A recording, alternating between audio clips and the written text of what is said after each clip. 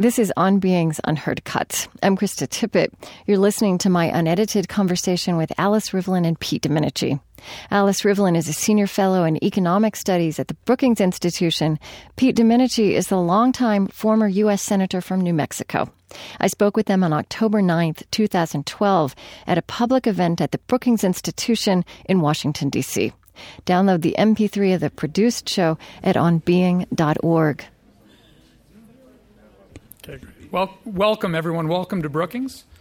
It's a terrific and exciting day for us here, and welcome also on behalf of our partner in today's event, the American Public Media Program On Being with Krista Tippett. This event is being recorded for later broadcast in the coming weeks. And today's event is part of On Being's Civil Conversations project. Brookings is delighted to join other terrific outfits in working with On Being on this series, including the University of Minnesota's Humphrey School of Public Affairs and a outfit that we have begun partnering with ourselves, the John C. Danforth Center on Religion and Politics at Washington University in St. Louis, which shares a common benefactor with us in Robert Brookings. And today we're grateful for the special support from the John D. and Catherine T. MacArthur Foundation, who is supporting today's event. Today's topic has a special connection to the very origins of the Brookings Institution. 96 years ago, Robert Brookings came to Washington from St. Louis. I say that aware that the St. Louis Cardinals will be coming tomorrow to Washington from St. Louis. A successful Republican businessman, Robert Brookings came at the request of a Democratic president, Woodrow Wilson. Brookings' mission was to bring clarity, indeed discipline and sanity to the way the U.S. government assembled its budget and did its accounting. In taking on this enterprise, Brookings hired high-quality experts. He gave them the freedom to work independently of the government, but he wanted them to be close enough to the government to have impact. And those three core values of Robert Brookings have become our motto, as you'll see from our website: quality, independence, and impact.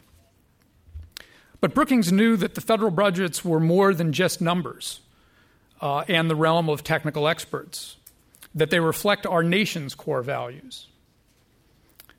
And as we're saying that, I see Brookings trustee. We have a few trustees with us here today who have helped us embody those values. Our nation's core values are embodied in our budgets, which tell us what we owe one another, what investments we are willing to make for future generations, and who and how we will pay for those investments. From those high principles, we often then descend to the hard and messy business of passing budgets, which is never clear or easy. And as a result, our current budget mess didn't happen overnight. Indeed, it is still unfolding over the next several decades, like a slow-moving train wreck. It also won't be solved in 1 year. And the prospect of fixing it seems farther and farther away, especially in a politically polarized Washington. Just over a year ago, polarization nearly led the government to default on its debt. Individuals were unwilling to put partisanship aside. At Brookings, we are hopeful, and in fact, we believe that this is not a permanent condition. And we are fortunate that at least two people in America see our broken budget politics as too big to fail. We're even more fortunate that they're here with us today. First, a warm welcome to Senator Pete Domenici. The highlight of his 36-year career as U.S. Senator from New Mexico are available as a handout. If you didn't get it, we can get some for you. But I'll just focus on two facts that tell the world about his service. First, as chairman of the Senate Budget Committee, he produced two consecutive balanced budgets, the only balanced budgets in the last 50 years. Second, Senator Domenici introduced the reconciliation process into Senate procedure. If you don't recall this, it caused quite a stir a few years ago. It enables spending reform to pass without the danger of a filibuster. At Brookings, we love those little technical fixes. Next to Pete is a master of technical fixes, big and small. Alice Rivlin is a senior fellow at Brookings in our economic studies program, a title she first earned over 40 years ago. Now, at Brookings, there are senior fellows, and then there are senior fellows.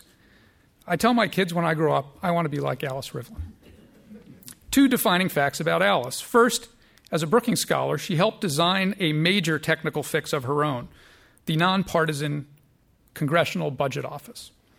For her sins, she was made its first director in 1975.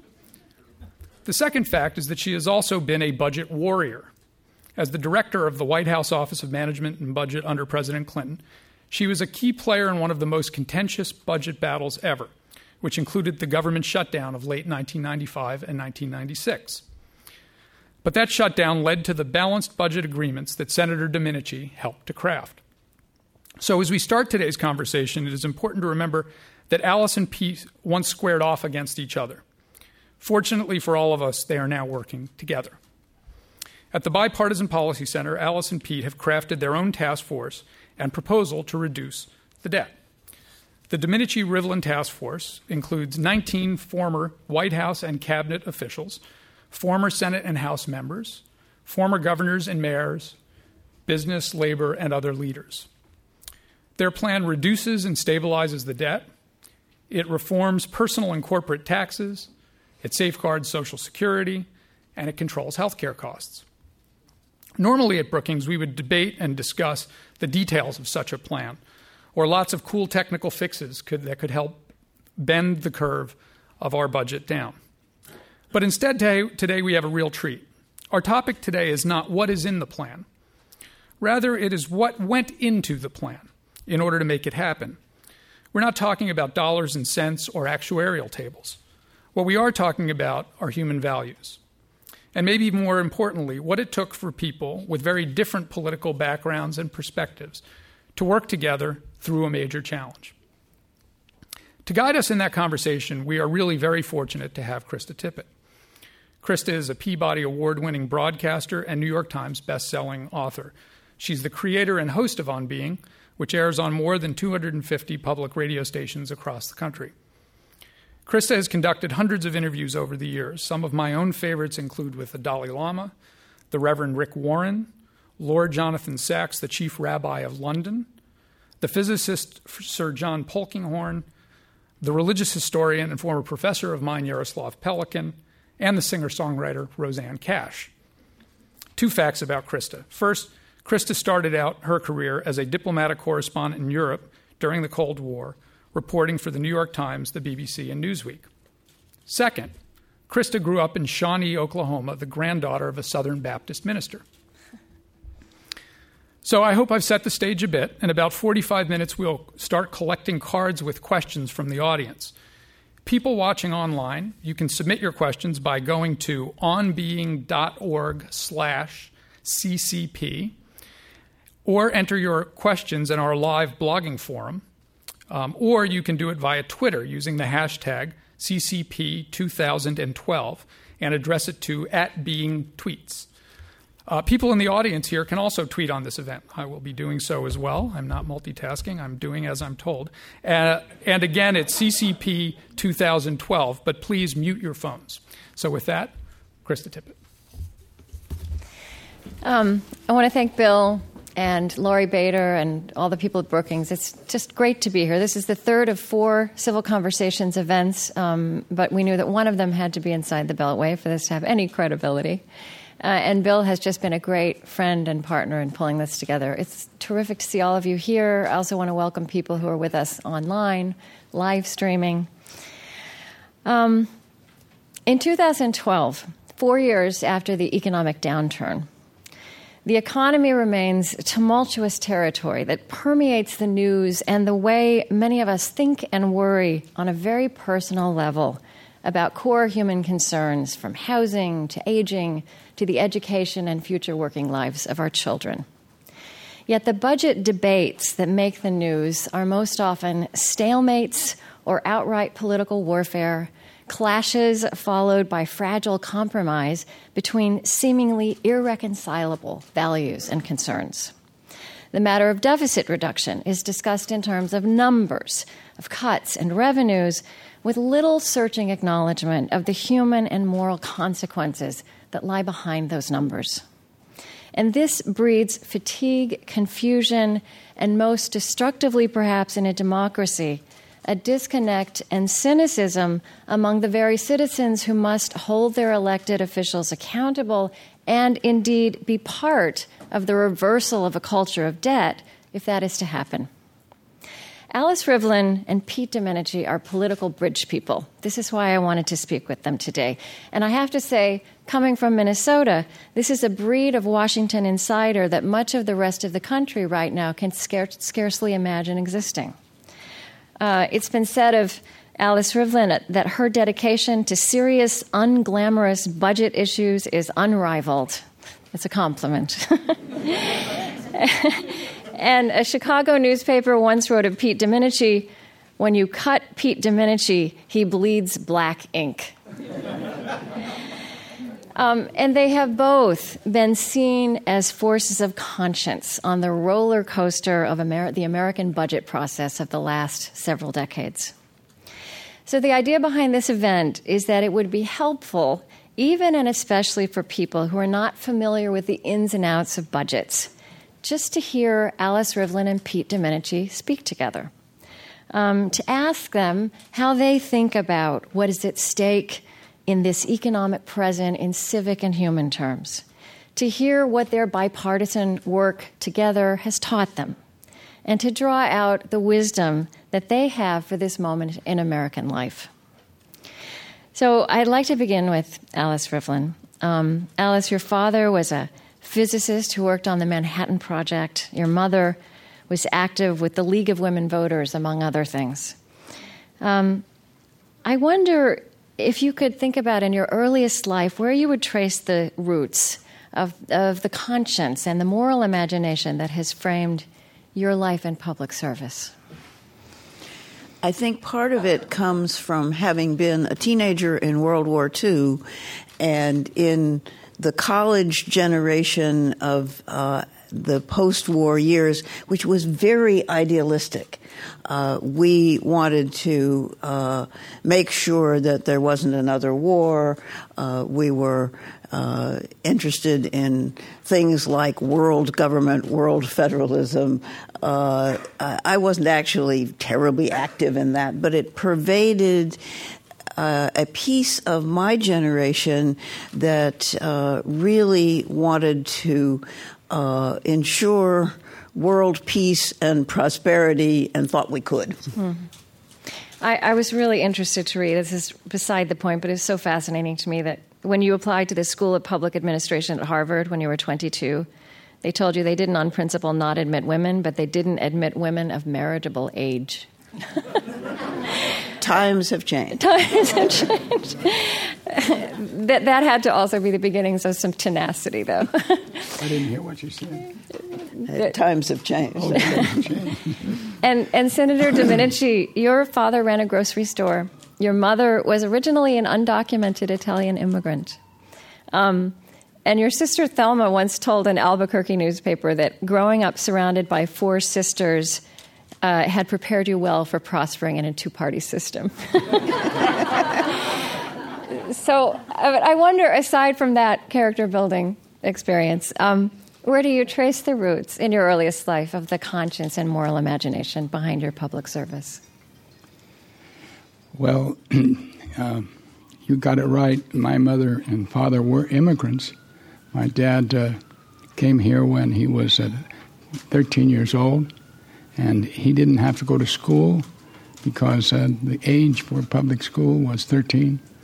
And as he grew up, he was happy that it was 13 because he didn't want to go to school. He wanted to work. I told him when I had the courage enough to say it, you're wrong, Papa. It would have been good for you and good for us if you would have gone to school. And, of course, by then he was grown up and doing a wonderful job running a business.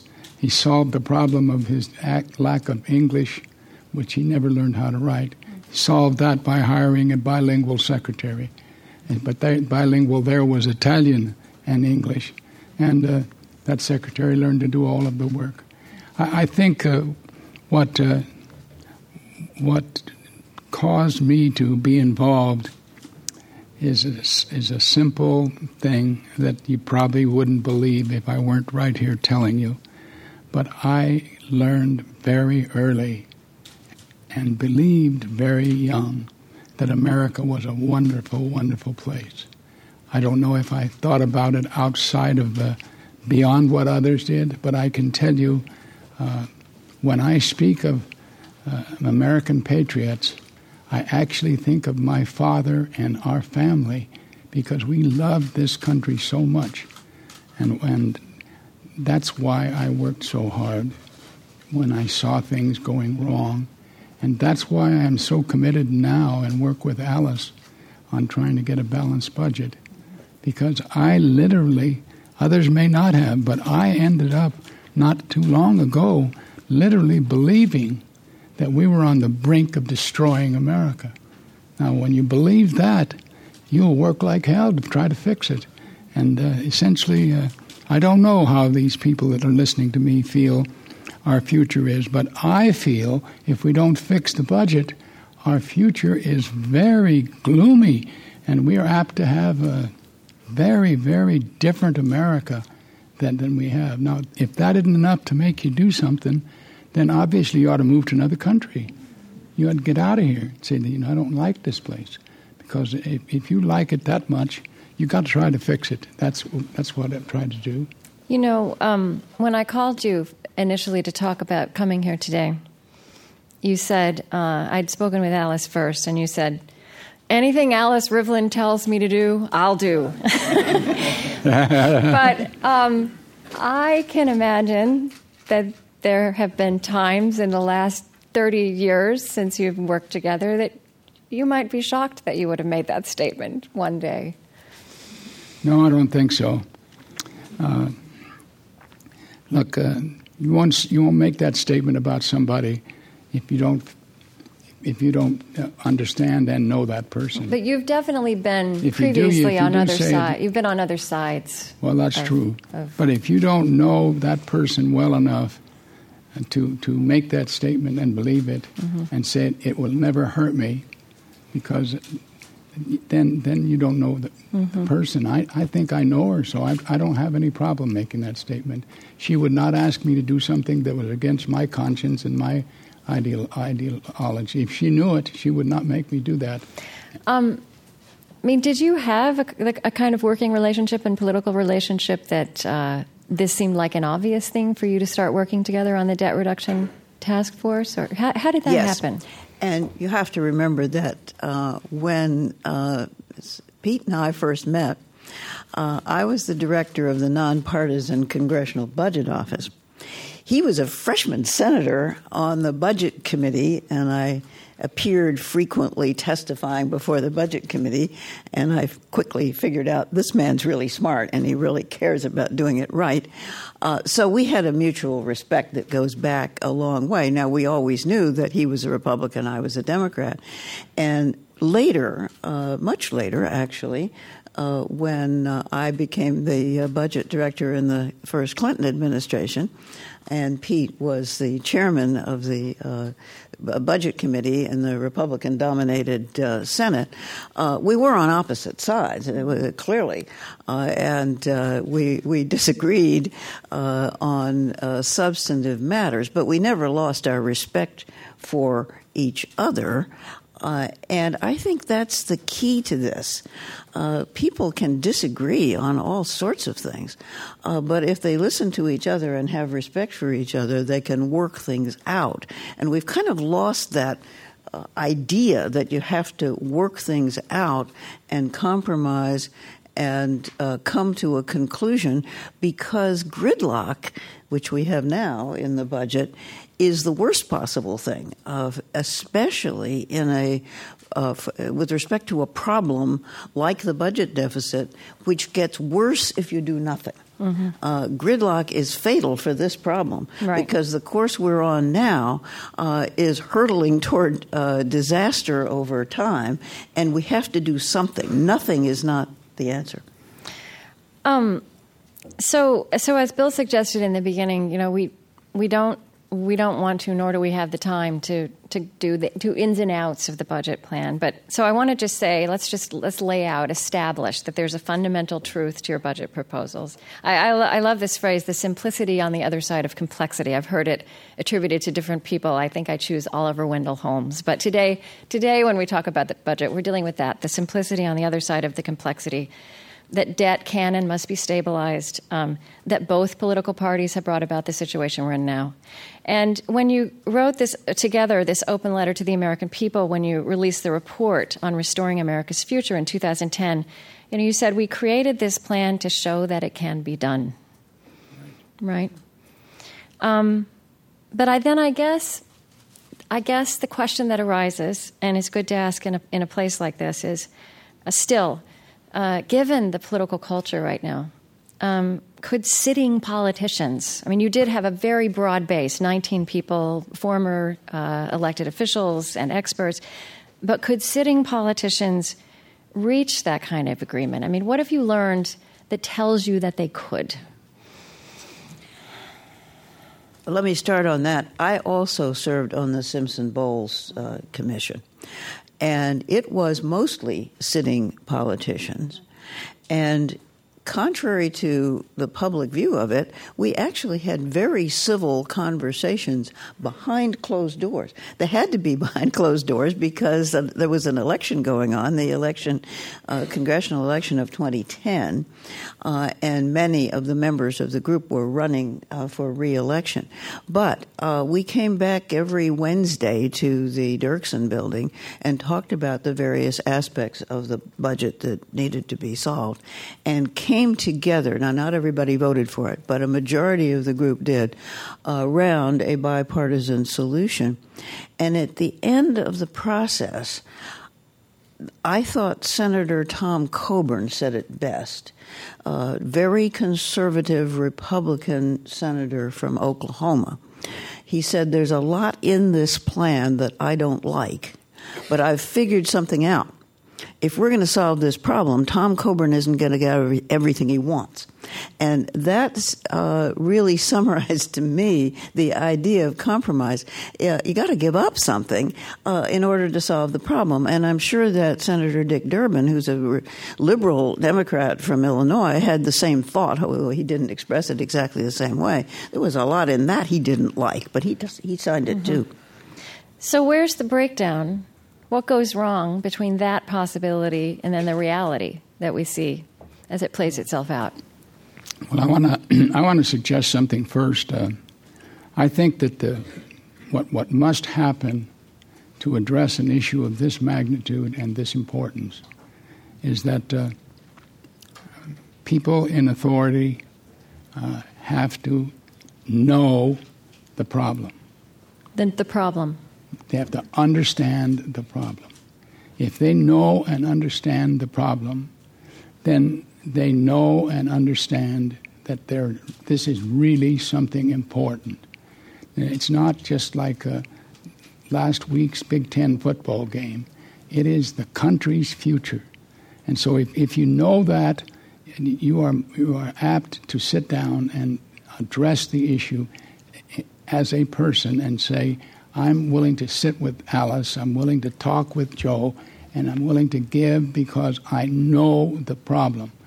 Now, what's happening to our country is more and more and more people know the problem. That's good.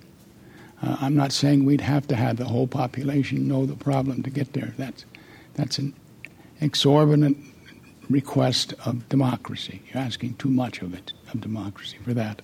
But what's happened is we've let it go and fester, and the problem gets so complicated that we are the victims of its complexity in terms of trying to carry it out. There are all kinds of members that want to do something, but they don't know where to go. They don't know. And I think citizens feel the same way. And I think citizens feel the same way. They say, we've learned about it. What can I do to save this country? I want to be on Pete and Alice's side. I want to do something. So, what would your answer to someone be? Just how would you help someone think about where to start? Well, at this point, it's pretty obvious to me that we've got a little bit of time, but it's also pretty obvious to me that we don't know how much time we have. And for those who think we have 20 years, they are truly willing to risk the future of a great country. For those who say it's got to be done next month, let's trot it off somewhere and get it, they're kind of crazy too, because the truth of the matter is it's too big and too complicated to get it done that way. But as a citizen, find out what is the real truth about this.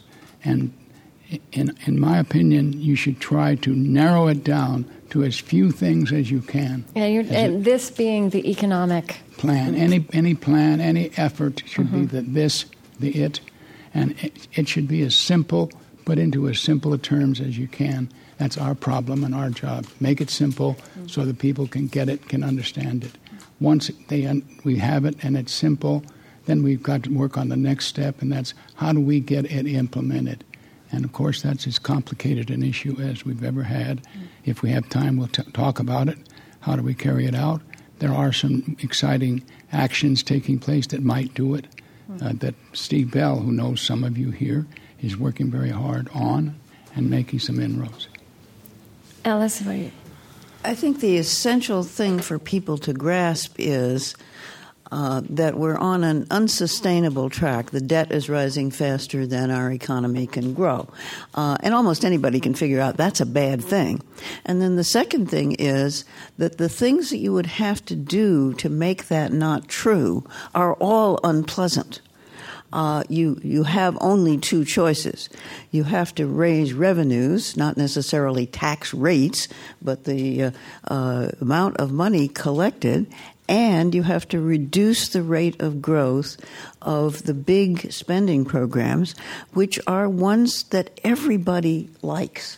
They are Medicare, Medicaid, and Social Security. Those are the things that are driving the spending increase in the future. They aren't the only things we might adjust, but they are the basic cause of the problem going forward.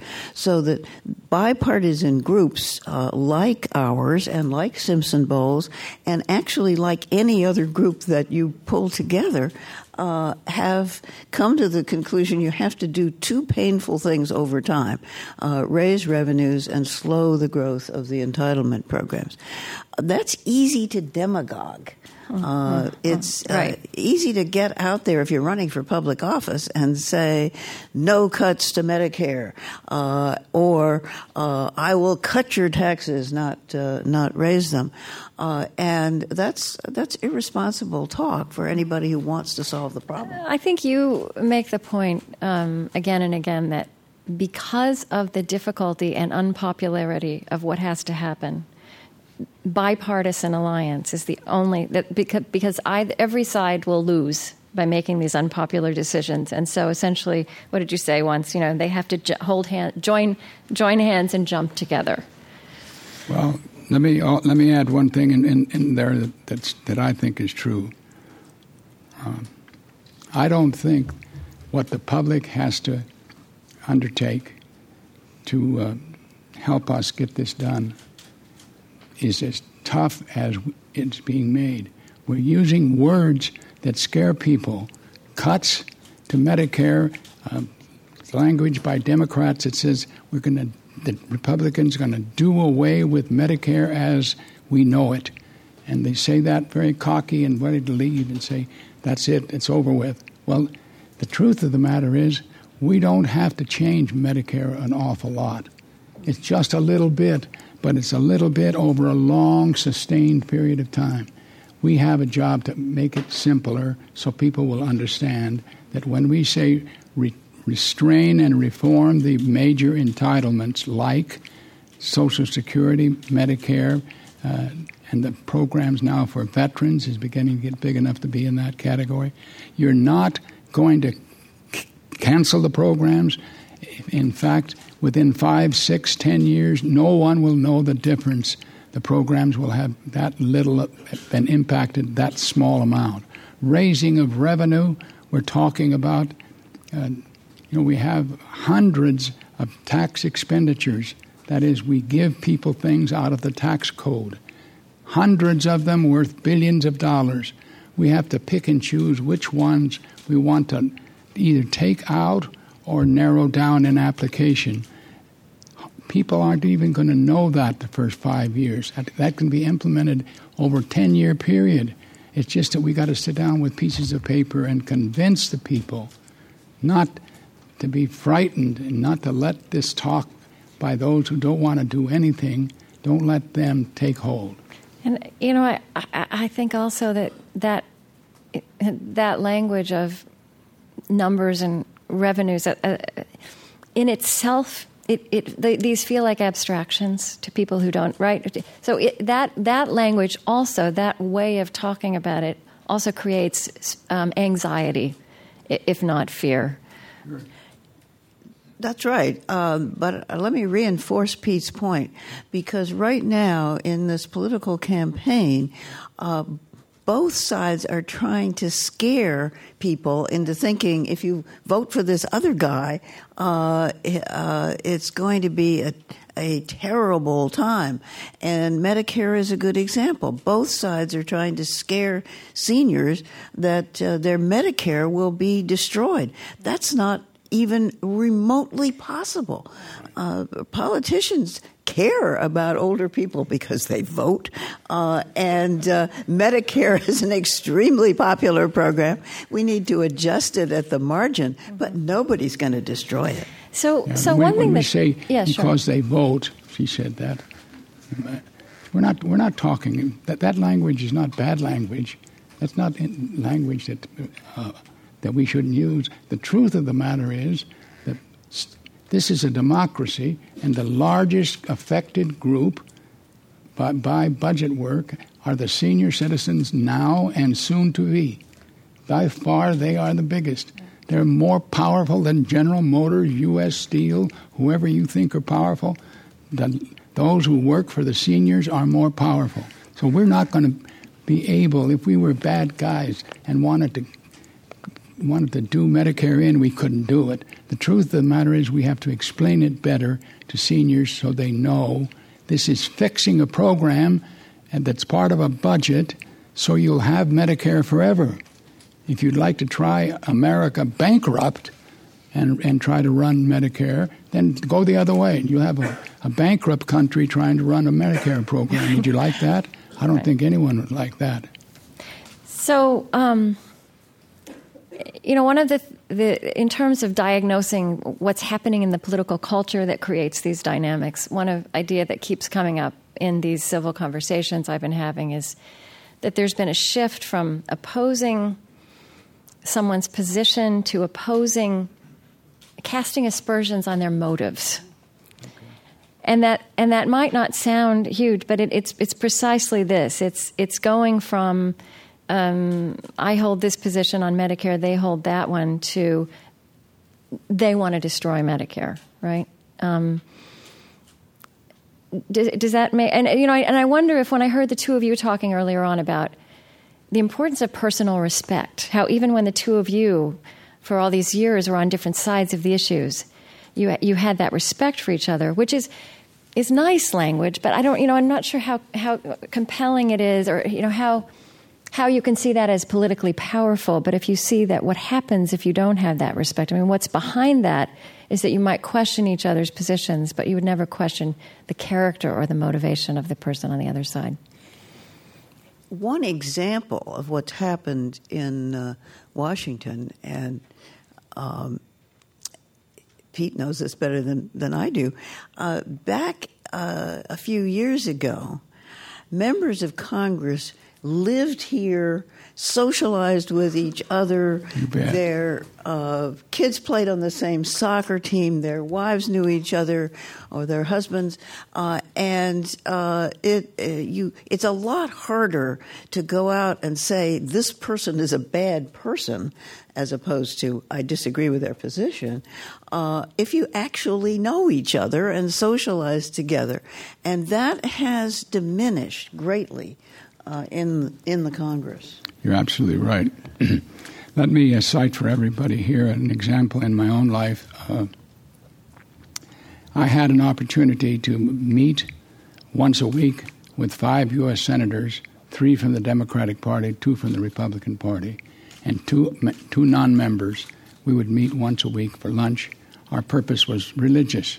We were talking about something that was personal to us about the Bible. And we would meet, eat, and did we ever get to know each other in terms of friendship? We became fast friends through this. So much so that everything that I did in the Senate, I looked for a bipartisan helper, and I would always look for a bipartisan helper that was a friend. And if we could get together, it was instant contact, and we could make beautiful music. I tell you, it was important that we know each other, and whatever can be done to tell the institutions of this country, make your institution more habitable for the elected officials and their families, so they get to be a little bit intimate. So you're talking about Senator Nunn to your wife, and you're talking about Sam, and she knows who Sam is. You wouldn't dare go to the floor of the Senate and say anything about him other than, I don't agree with him. And he could be right, but I'm just not on the same side, and I'm going to try to convince you he's wrong. But he's a terrific guy. I mean, that's the way we did it, and that's the way we got things done. And she's right. That's disappearing because they're so busy. As soon as things slow up, you've got to get out of town, right? You don't go to a party, a social event with your wife and a fellow senator. That's not happening anymore. Right. It was going away when I was in the Senate. That's 4 years ago. So I guess the question is, I mean, I always get a little bit nervous because we're hearing this a lot, but I get nervous that it's like, you know, the nuclear family was such a great thing in the 50s, right? How we get nostalgic about the way things work. So I mean, to me, the question is how can those human relationships be recreated? Probably not by everyone becoming Facebook friends, but some 21st century version.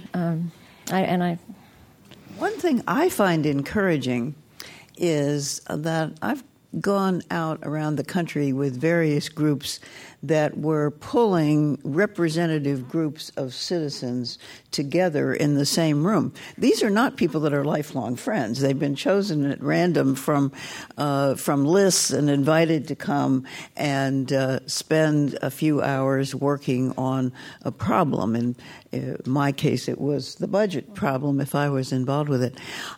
And actually, if people sit around a table and talk and they get to know each other and they say, where are you from and where are you from and what do you do? And the respect grows rather quickly if you're actually talking to an individual person as opposed to some abstract idea. And the encouraging thing is that when you sit quite average citizens down from different walks of life and give them the facts, as Pete was saying earlier, help them understand here's the problem. And here are some options and things you might do, they come up with very sensible centrist solutions. It's not that hard. That's right. It's really pretty simple arithmetic. And people can do this. It isn't beyond human capacity. Now, let me just add to what I said. Point number one, it would be good if members of the United States Senate could become friends. Now, that's over here on its own. And you don't mean Facebook friends. Right. No, I mean real friends. Right. Maybe they're good, too. I don't know. I'm not going to chastise anybody. But what I'm talking about is there's one kind. But there's also friends that are born out of in the threshold of this problem. And what's necessary there is an agreement as to what the facts are. If we got to go from the citizen who is gibbering and jabbering about how bad these Congress people are to a chair for that person with somebody she or he would trust and try to get them to believe something, some part of this problem, maybe that we got a problem. That would be a step for some. Right. And that it's got to be solved. That might be some for. and that there are people trying to solve it who are not cheats and thieves and dumb bums. I'm not that. I don't like anybody saying that about me either. I gave my life to 36 years to being a senator. I didn't get rich either. So I don't like any of that being said.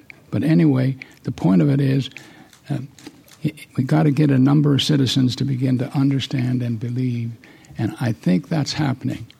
I think more and more people are beginning to get this, that the serious problem of the future is the debt of our country, as expressed by Alice a while ago in simple language, and as I have described it, mumbling around up here, saying too much.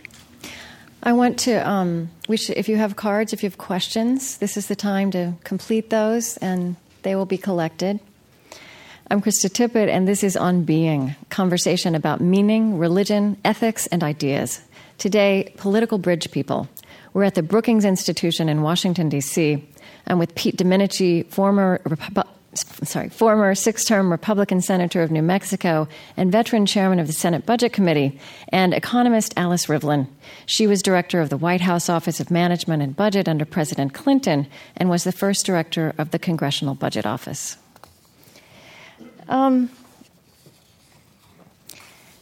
What does it feel like? I think it's happened to the two of you, that you have been, because of these bipartisan activities, you've been deemed to be traitors by people in your own parties. I mean, what's that experience like? And what has that taught you also about the hardness of this? I can certainly attest to that. Traitors is not too strong a word. I have Democratic colleagues and friends, some of them right here at the Brookings Institution, who think that I am betraying the cause by working with Republicans and working in a bipartisan combination. And, of course, on the Simpson-Bowles Commission, I got a lot of mail because that was a public thing. And most of my hate mail, and there was hate mail, was from the radical left. I am sure that the Republicans got the same kind of mail from the radical right, but the radical right wasn't interested in me. It was the radical left that thought I was betraying the cause and called the commission the Cat Food Commission and so forth. And I even got an email from a very nice woman that I had been on a hiking trip with many years ago who said, "What are you doing on the Cat Food Commission?" Well, mine, I'm pretty lucky. I didn't get as much as one might think. The issue that there would be anger, and on mine would not be on Medicare. It would be on the new revenues that our budgets contemplate receiving over the next decade. And strangely enough, the way we handled increased revenues in our proposal is very, very acceptable to a huge majority of the people. It's politicians who come running along finding something wrong with this approach, because it is a really well-worked approach to the so-called loopholes. Citizens call them loopholes. It's using loopholes in such a way that some are done away with, some are diminished, some are deflated, and it isn't as sensational in terms of what people say of it. What are you going to say? They're increasing taxes, and you sit down and talk about how and who. It's pretty simple that over a decade this can be worked out without harming anybody, and that those who make a lot of money will pay a little more than their current share, but the program will be a fair tax reform program. We have taxes that are so messed up. Tax reform has to be lauded, and our reform yields new revenue, so it's hard to be critical of it. I want to zero in on the language of civility. which is a word that we're using for this project, but it's a word that also makes me uncomfortable. It's a little overused, and it has connotations of mildness and niceness. Can it be a powerful enough force to really make a difference in this kind of really historic difficulty we're in? So I wonder, the two of you, through your experiences working on this together on this plan, but also in all of your decades, when civility is a real, robust, effective thing, even in hard political moments, what are the qualities it has? What does it do? How does it work? I think one quality is you have to listen to the other person and try to figure out what they're really saying. And we seem to be losing that ability to listen. And you have to get them to explain why they think what they think. I teach at Georgetown University, and I taught a course this year that I invented last spring called Decision Making in a Polarized Environment. And I decided after talking to my students that they were mostly Democrats, not all, and mostly liberals, and that it would be good if I got one of my really conservative friends, my friend Allison Fraser from the Heritage Foundation, to come and I started by asking questions in your manner about how she got to the positions that she holds, and then let the class in on it. I think they came away with a very different idea of how a real conservative thinks. Mm-hmm. Yeah, actually, I think one of the most powerful and revealing questions you can ask is, what do you mean when you say that? Even when somebody uses a vocabulary, a piece of vocabulary, to ask, what do you mean by that? Senator Domenici, when you think about civility as a robust and powerful thing, what is it? What are its components? What is civility? Mm-hmm. Well, it seems to me, if you just think of our democracy, it's really an interesting phenomenon, democracy, and it requires certain things. And if you can't listen to those who disagree without becoming yourself bombastic and irrational, then this system has a hard time succeeding. Now, we've succeeded for a couple of 100 years, but we want to succeed for a long time so we can be in the textbooks with the real long time societies. Lasted a couple thousand years.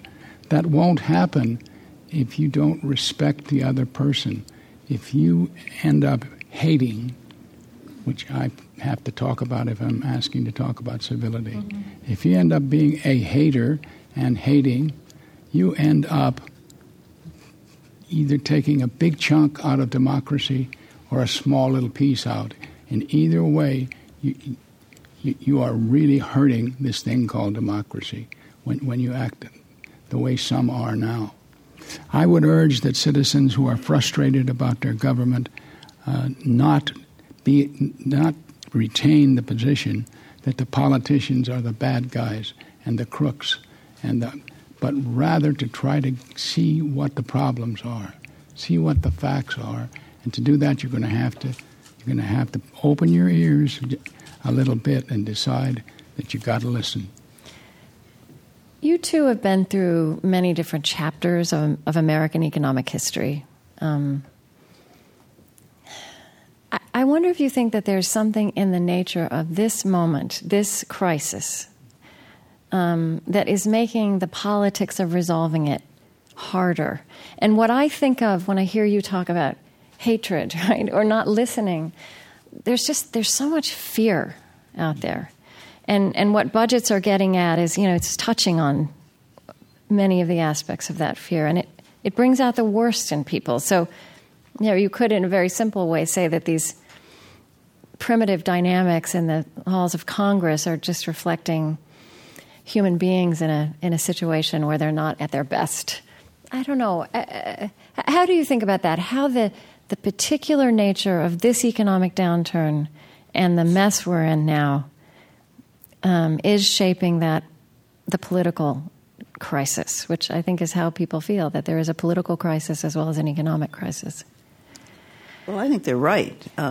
There is a political crisis in that we have not been able to make progress solving some major problems like the budget, like climate change, like a bunch of others, because we are so gridlocked and so polarized, and the political parties are demonstrably more polarized. There are fewer centrists in the Congress, but I think you're absolutely right that fear and playing upon that fear in order to get elected is a big part of the problem. And do you see it as more of a dynamic than in previous times?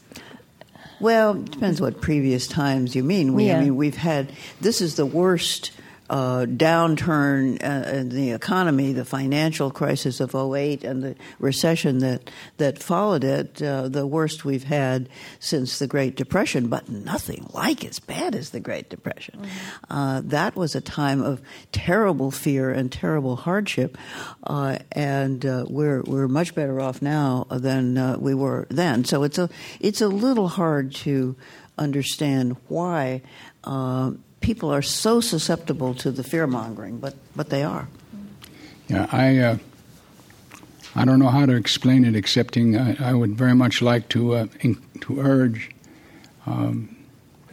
that people do everything they can to not make this an insolvable problem. You mean just not even in our imaginations decide that it's insolvable? The people should have confidence and hope and faith that we're going to get something solved and work towards that rather than the negative side. Mm-hmm. A democracy needs participation, so it needs some hate mongers. I guess we wouldn't survive without them. But what we end up needing is confidence in the system and looking for the good part. And that's a hard thing for a politician to ask of the public. I'm not running for anything, so I can say it. I do think I myself have ended up from time to time thinking that this is such a terrible economic time that we won't solve it. And then I turn myself around and go to work on it and say, well, it's just tough. And that's because we're complicated and we're powerful.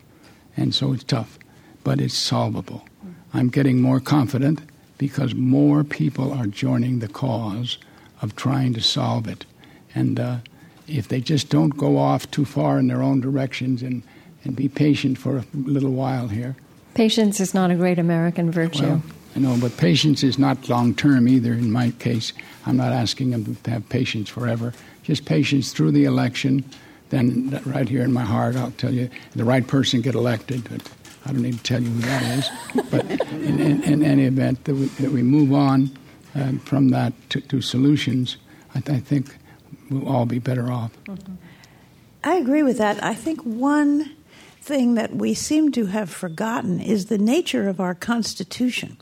It requires compromise because we built into the Constitution, our forefathers 200 and some years ago, a lot of protections against majorities running amok. So we have all of these checks and balances, and you can't get there. You can't get to a solution on anything really important under our Constitution unless you're willing to compromise. And compromise has become sort of a dirty word. Right, a reviled word. It was a bad thing to compromise. Yeah. I think we have to understand compromise is a good thing, and it requires people giving up things that they would otherwise support. But our Constitution requires compromise. It was set up that way. We could have had a different kind of constitution, a parliamentary system, which requires less compromise. But we don't have that, and we have to learn to live with the institutions that we have because they were set up for good reasons. I wrote down this Alan Simpson's definition of politics, and of course he's another one of these bridge people now. And your budget plan is part of that other constellation. He wrote, "In politics, there are no right answers, only a continuing flow of compromises among groups." Resulting in a changing, cloudy, and ambiguous series of public decisions where appetites and ambition compete openly with knowledge and wisdom. And is that a question? No, but it was a good quote from no, Alan. it's a quote from Alan. But I think what citizens are longing for more is more of that knowledge and wisdom piece, hanging out with the ambiguity and the compromise and the ambition.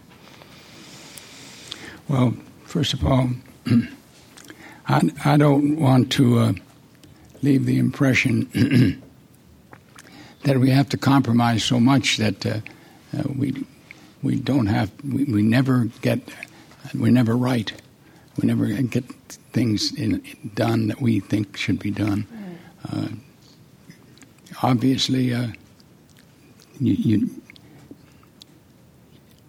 we're in a situation where it's absolutely patent, it's arithmetic, that you've got to do something to the entitlement programs where they cost less money over time, or that you raise taxes enormously to pay for them. And you got to decide, and there's where compromise has to occur.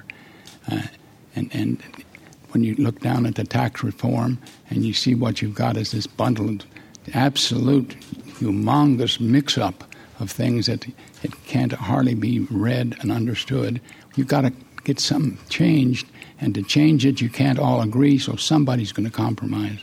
So I don't think compromise is bad. I don't think you have compromise every day on everything. You become a nothing. But I don't remember the rest of it. No, that's... We'll go to Alice now. Anyway, I'm finished. My brain is weak. I want to do another radio moment. And so I'm Krista Tippett, and this is On Being, conversation about meaning, religion, ethics, and ideas. Today, political bridge people. We're at the Brookings Institution in Washington, D.C. I'm with Pete Domenici, former Republican senator of New Mexico, and Alice Rivlin, a veteran economist who served in numerous Democratic administrations. Together, they co-chaired the Bipartisan Policy Center's Debt Reduction Task Force. And now I'd like to welcome Bill Antholis to the podium. He's going to moderate our question and answer session. He's the managing director and senior fellow in governance studies here at the Brookings Institution.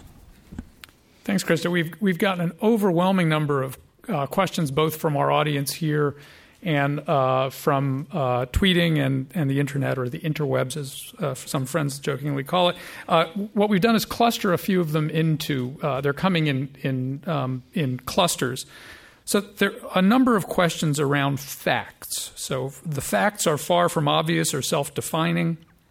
How do you initially get hostile groups to agree on the facts? How do you convince reporters in the media that it is part of their job to focus on facts? They only want to report on conflict.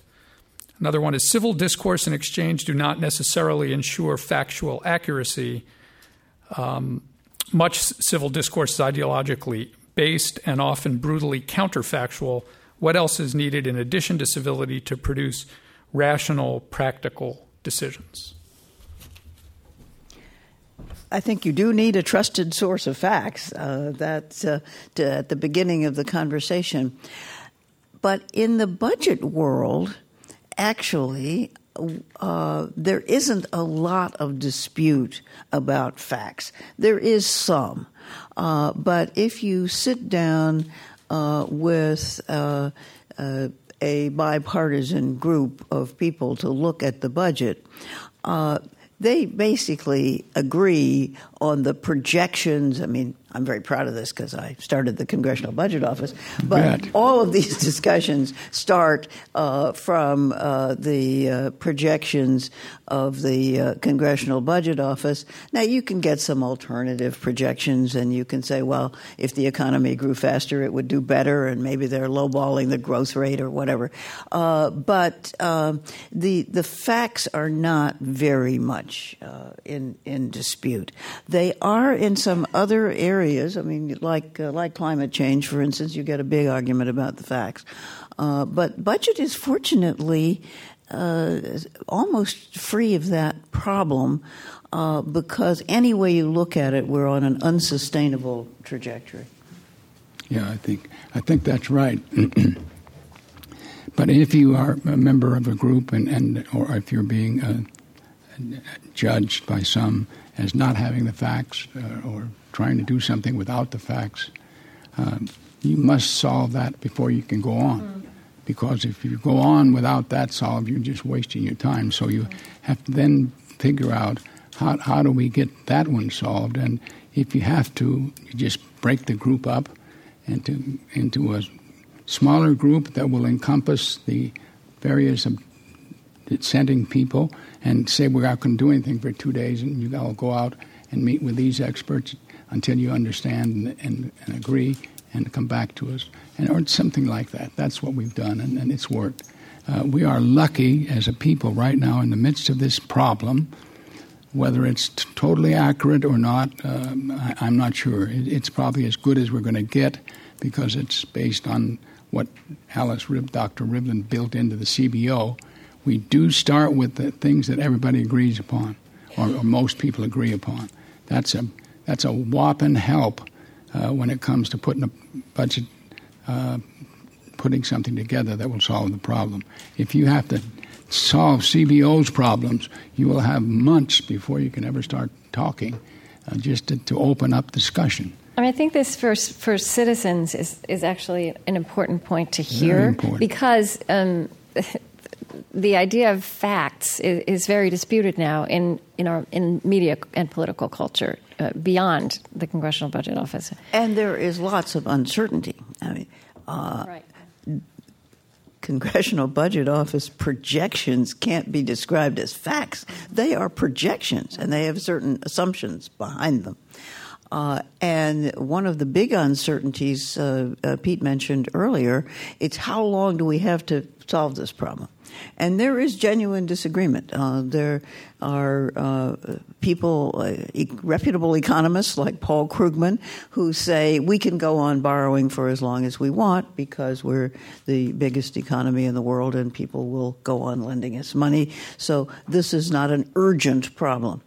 I'm not sure he's right, but you can't prove it. Right. I think we might be in trouble a long time before Paul thinks we are, and we better take out an insurance policy to make sure that we don't get into trouble. And by trouble, I mean rapidly rising interest rates and lack of confidence on the part of our investors, because once that happens, you're gone. You can't turn it around easily. Yeah, well, Paul Krugman basically does what a lot of people do, and he looks at the fact that interest rates are very low, extremely low, lower than we ever had them. How can there be such a crisis and you have such wonderfully low interest rates?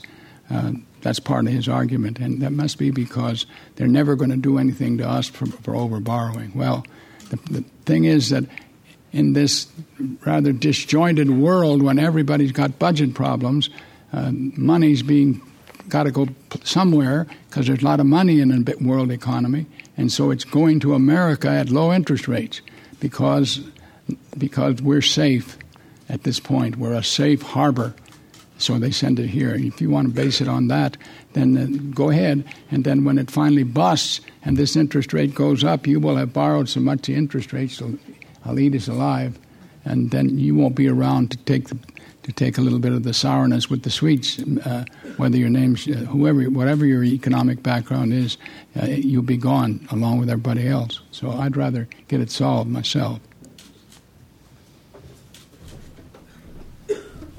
There are a whole cluster of questions around intergenerational equity. First, should we not ask seniors who can afford to pay for more Medicare but not cut vouchers benefits? Should we also ask those under 65 to contribute more to cover Medicare? Another question, as a young professional, I see a gap growing larger and larger every year between my peers who care about politics and civic engagement and those who ignore it. Does it need to be self-starting, or are government consequences like taxes or even as far as the draft, things that can help youth to become more engaged. Also, as the number of younger voters increases and their political acumen is shaped amidst a polarized and volatile political landscape, how can current and seasoned politicians help create an environment where voters can truthfully engage with the issues? Jump in. Well, let me start on intergenerational equity. I think it's real. I think the danger in not solving the debt problem, and by solving I mean not getting us back on a sustainable path where our debt is not growing faster than our GDP. The danger is that paying the interest and paying all of the costs is going to drive out investments in things that we need to grow the economy for the future. That's already happening at the state level. We're having cutbacks in education and other things that we need to grow the economy.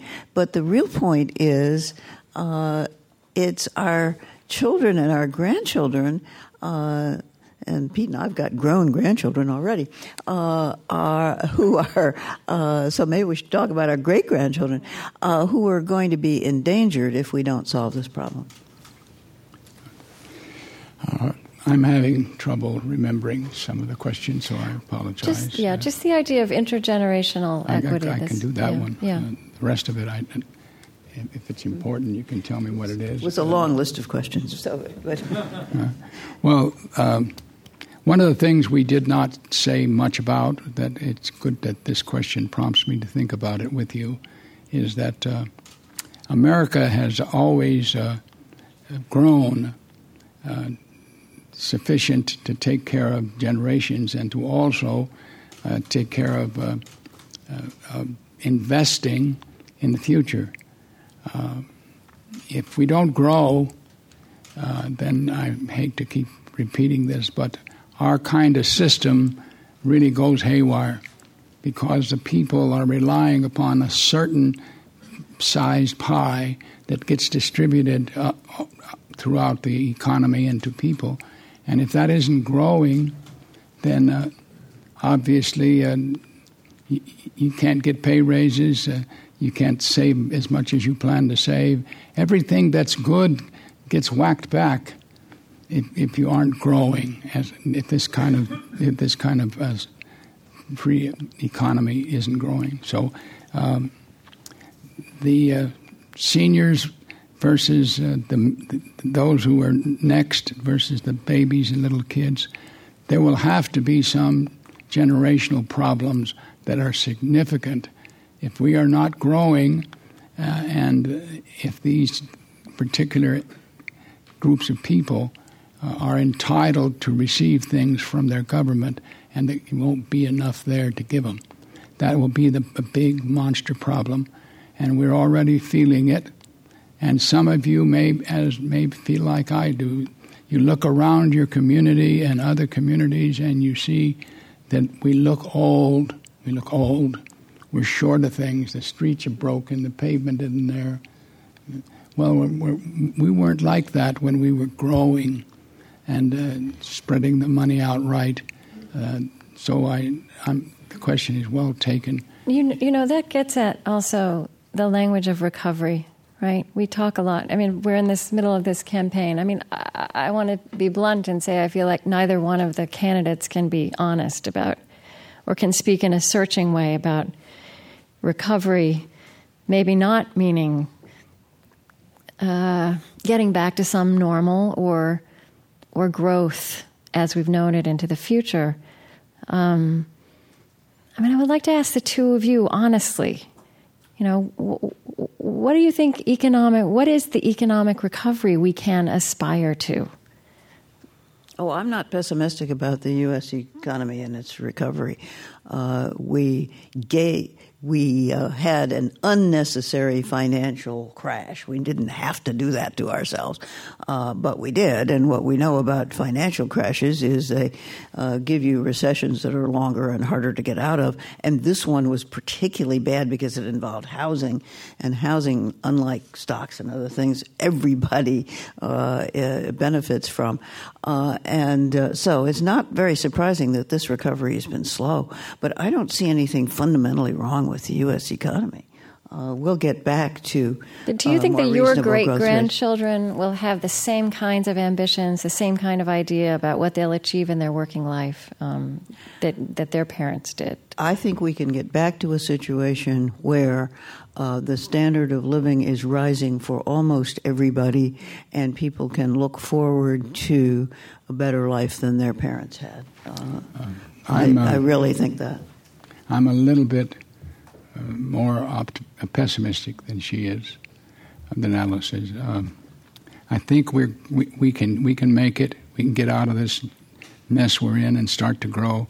I'm not sure that we can sustain what we need over the next decade to 2 decades to get ourselves back on our feet and growing where the standard of living that the people should be getting is there without its superinflation. But clearly we're not going to get there unless and until our political leadership leads us to get this done. You know, we haven't said anything about that yet today, and we're probably going to quit with this statement, but we have not had leadership on the issue of debt and the debt reduction. It's been around the edges of politicians, and it's been setting up a commission, then not accepting it, those kinds of things.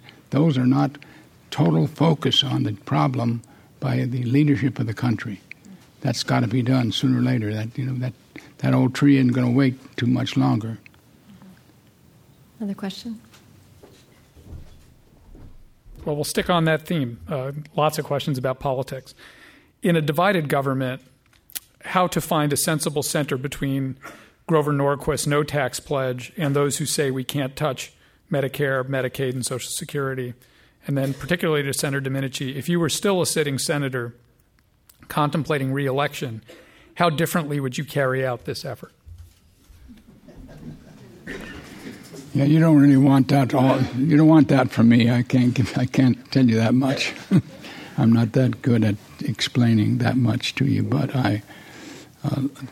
if I really was running and things were as bad as they are, and Norquist was trying to get me to sign a pledge, I wouldn't sign it. I would try very hard to prepare a campaign that was built on the premise that you want do you believe we got a problem? If you do you believe we can solve it? And then if you believe that, then I'm going to tell you how I think we can solve it, and you ought to vote for me, yes or no, based upon whether my solutions are fair and right. If somebody's got better ones, you ought to elect them, especially if they got better ones on how to fix the economy. I do believe you come to various times in the life of a country like ours when you have issues that just won't go away unless you help do something different. And this one stands out. It's going to get bad if we don't fix it, and we know how. So I would be glad to try to tell the people that if they didn't believe it, I wouldn't be glad to quit, but I would be, whatever they said, I'd do. I know Pete well enough to know that's the kind of campaign he would run, but he would win because there really is, I believe, a large fraction of the public that wants to hear the truth. And I do think that these pledges are fading. They were last year's and the year before's thing. There are more and more members of Congress, and especially in the Senate, that really understand the problem and want to get the compromises. And I've heard a number of members say, I think we should take a pledge never to sign any pledges. Right. Let's have one more question. If you want, we'll wrap up.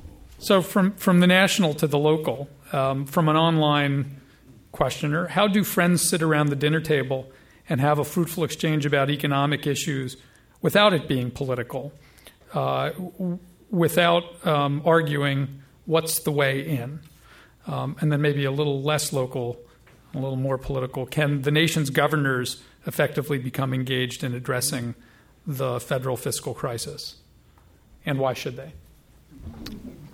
Well, I'll tell you my view. I believe that we were rocking along as a nation about to discard the fact that we had states and that this was a democracy that expected the states to try things and that they were really the engines of change and the engines of growth. We were about to lose that, and I think it's coming back. I think it's being looked at by political leaders in the framework of the Constitution, and they're beginning to say the states ought to really be given the authority to try some hard things and see if they can do it. So my answer is the states are becoming, they got a problem with money right now, but there are some states that are going to try new things and try new leadership, and I think that's good. And I think if they can get out of the mess they've got themselves in on over-pledging for pensions and things, there'll be pretty good areas to do some research on how to solve problems. And I don't remember the first part of the question, but that's the second part, and I'd say that's important. I agree with that. And I think in general, governors, but especially mayors, tend to be much, and Pete's been a mayor, much less partisan because the problems are so immediate and you know all the people who are involved. And it's very obvious that you have to make a compromise across party lines. And at the governor level, yes, there's a lot of partisanship, but in the end, you have to balance the budget, and that is often requires a set of compromises that are very practical and sort of down to earth. And one of the problems in the U.S. System is we don't have to balance the budget. Now, I'm not in favor of a constitutional amendment to make us balance the budget, but it is a downside that many of these decisions can be put off where they can't at the state level.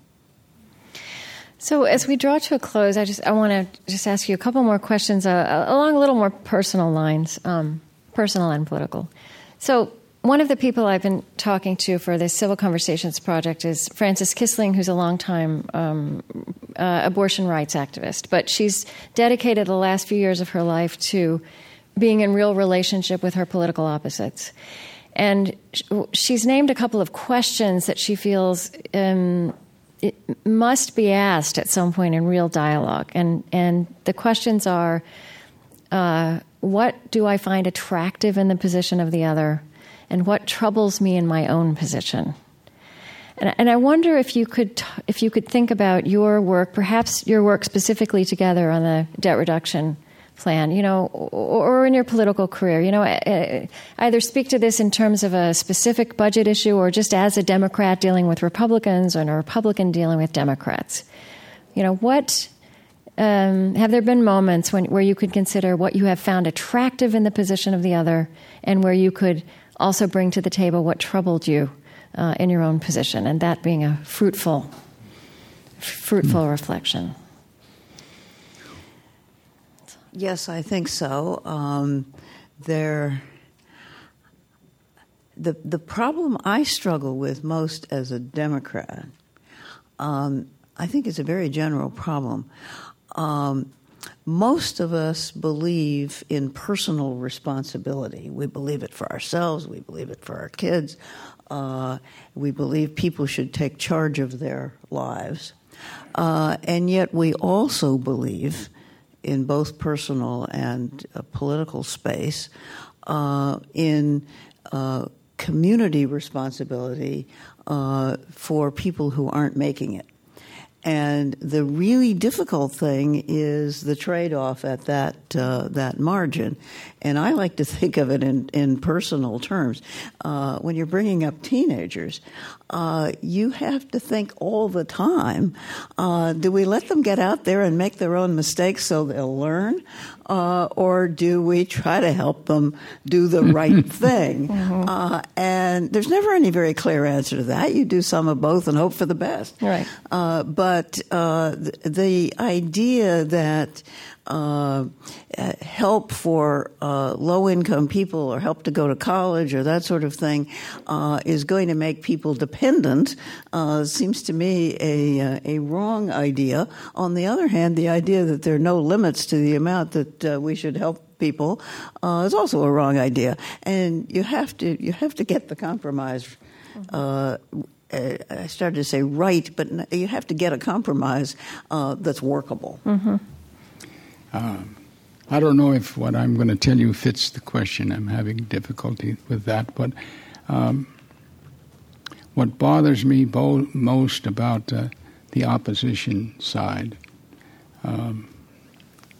is I'll take Bill Clinton, my good friend, and he is. If he were putting a budget together and presenting things to the public, he would take a package of programs called education and 3, 4, or 5 others and say, we're going to cut the budget, but we're going to take care of the A, B, C, D, E, and then he would assume that he had taken care of that problem. I mean, when we've done that, we've solved the problem of the needy with food stamps, of this group with this, of this with this. And the truth of the matter is, I'll strike that. What I wonder is, when will we ever find out whether what he's talking about really does any good or not, and that the amount is unrealistic or realistic? I had his economic advisor, a very bright man, come to my office after he had finished his term service and wanted to say goodbye, and thank you, Pete, and the same to him. And I said what I'm telling you to him. I said, if the programs you said, we'll take these on and we'll work on them and that'll take care of our poor population and move on to this. If you only knew that little bit of money you were talking about couldn't conceivably do that, solve that, you wouldn't even say it. It's so stupid. And he said to me, what do you mean? I said, well, $600 million, I'm just giving you this, could not solve the problem of this many million people that you're talking about. It's a political statement. It's not a truly, I'm telling you, it's something that bothered me. And I said it that way. I don't know whether I'm right or wrong. What's something that Republicans do that bothers you? What something that Republicans do that bothers you? Oh, well, in my party, we have an awful lot of good people that run for office and that get elected, and I'm proud of that. Lots of good governors, great ones, in fact.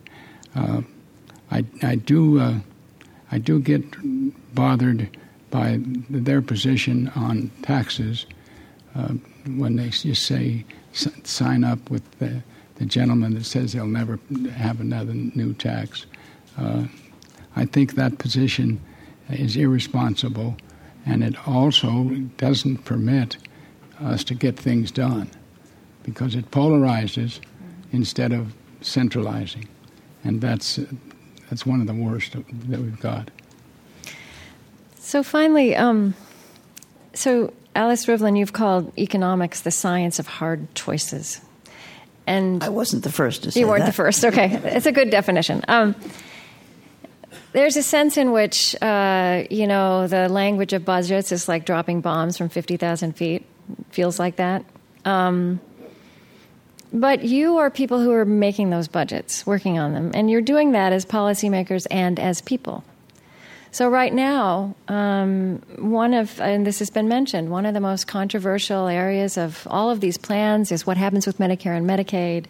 Long-term care is a huge issue in there. Both of you are 80 years old. Is that right? Are you 80 also? I'm 81. You're 81. Magnificently. I'm 80. You're 80. He's just a kid. So I wonder in two ways how how the human side of this for you comes into this. And is that, do you reckon with this on a human level, even as you're working with these numbers? No? You mean on a personal level? No. No. Because neither of us are in danger of being in desperate need or our families. And we also understand the problem well enough to know that nothing on the table at the moment is going to endanger seniors in a serious way, especially not in Medicare. So I don't think that's really relevant. But let me say the personal skills make a difference, and I want to tell a story about Pete. We got into a controversy in our commission at one point, and we were co-chairing, and I was sitting there at the table thinking, this is in danger of falling apart.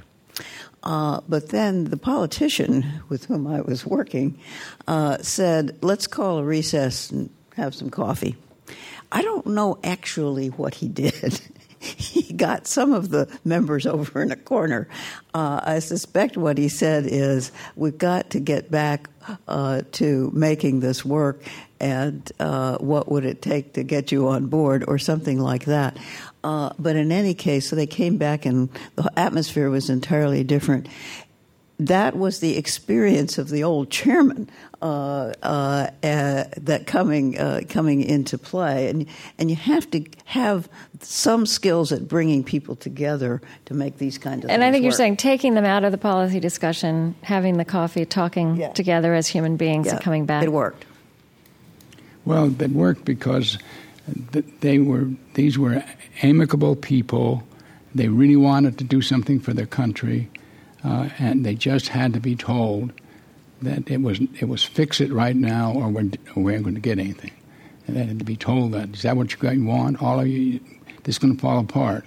If you want to give a little and want me to take back something, but you can't be where he and he is, or we're gone. So let's sit down here and have a cup of coffee and let's talk about, do we want to do something or not? And we got an answer, yes, we want to do something. So you got to do it that way. That's the first premise, that we want to do something. Now, that means you got to change something, because the way you are saying you want to go won't fit the definitions we require. I mean, we go outside the circle. So we got to get it back in, and we talked long enough to come back in. And we weren't on tune, but we were close enough to argue amicably with the full group. That's how we got it done. So between you raised 13 children, and I don't know how many grandchildren, and 8 of his. How do you talk to your grandchildren, great-grandchildren, about this? What questions do they ask, and what do you have to say to them as they think about their economic future? Oh, I'm very pleased that I have grandchildren in young adults now who are very interested in these issues and are able to talk about them sensibly and constructively. Do they ask questions that surprise you? Do they bring a new perspective that makes you think differently? Yes, I think so. I think young people today, a lot of young adults, are very turned off about politics. They're much more tuned into community action of various sorts. They volunteer, although that's not true of one of my grandsons. He's quite interested in the political system. Mm-hmm. Well, I don't have too much comment for you all on this issue, except to say that my children, first, they've been educated and do all kinds of things, from neurologists to. I have one son who's a good lawyer from a great law school, and instead of being a lawyer, he was a lawyer for 6 months, and he decided to open a charter school of his own. He defined it He opened it. He got the judge to give him 6 kids instead of prison, to give them to him. And he'd train them and give them back to society. And he did that with his credit card, from which he bought the pizzeria where he trained the kids. And some big philanthropic organization came upon him and said, "My God, we got a silver Easter egg." And they said, "Would you like to run our corporation?" And he took it. He took this corporation of theirs, and before he left teaching, he had opened 3 charter schools of significant size that he managed. I don't want you to think I was trying to brag. You should. Yeah, just What do you say to your children? What wisdom do you have to impart to them about their economic future? What are they interested to know from you? What can you tell them or learn from them? I don't know why we're not doing a job too well, I guess, but they don't seem to talk to me about that. I mean, they're way too busy. If you'd see what they're doing, you'd say, well, you got to keep it going so they can keep doing what they're doing. That's what your answer would be. Right.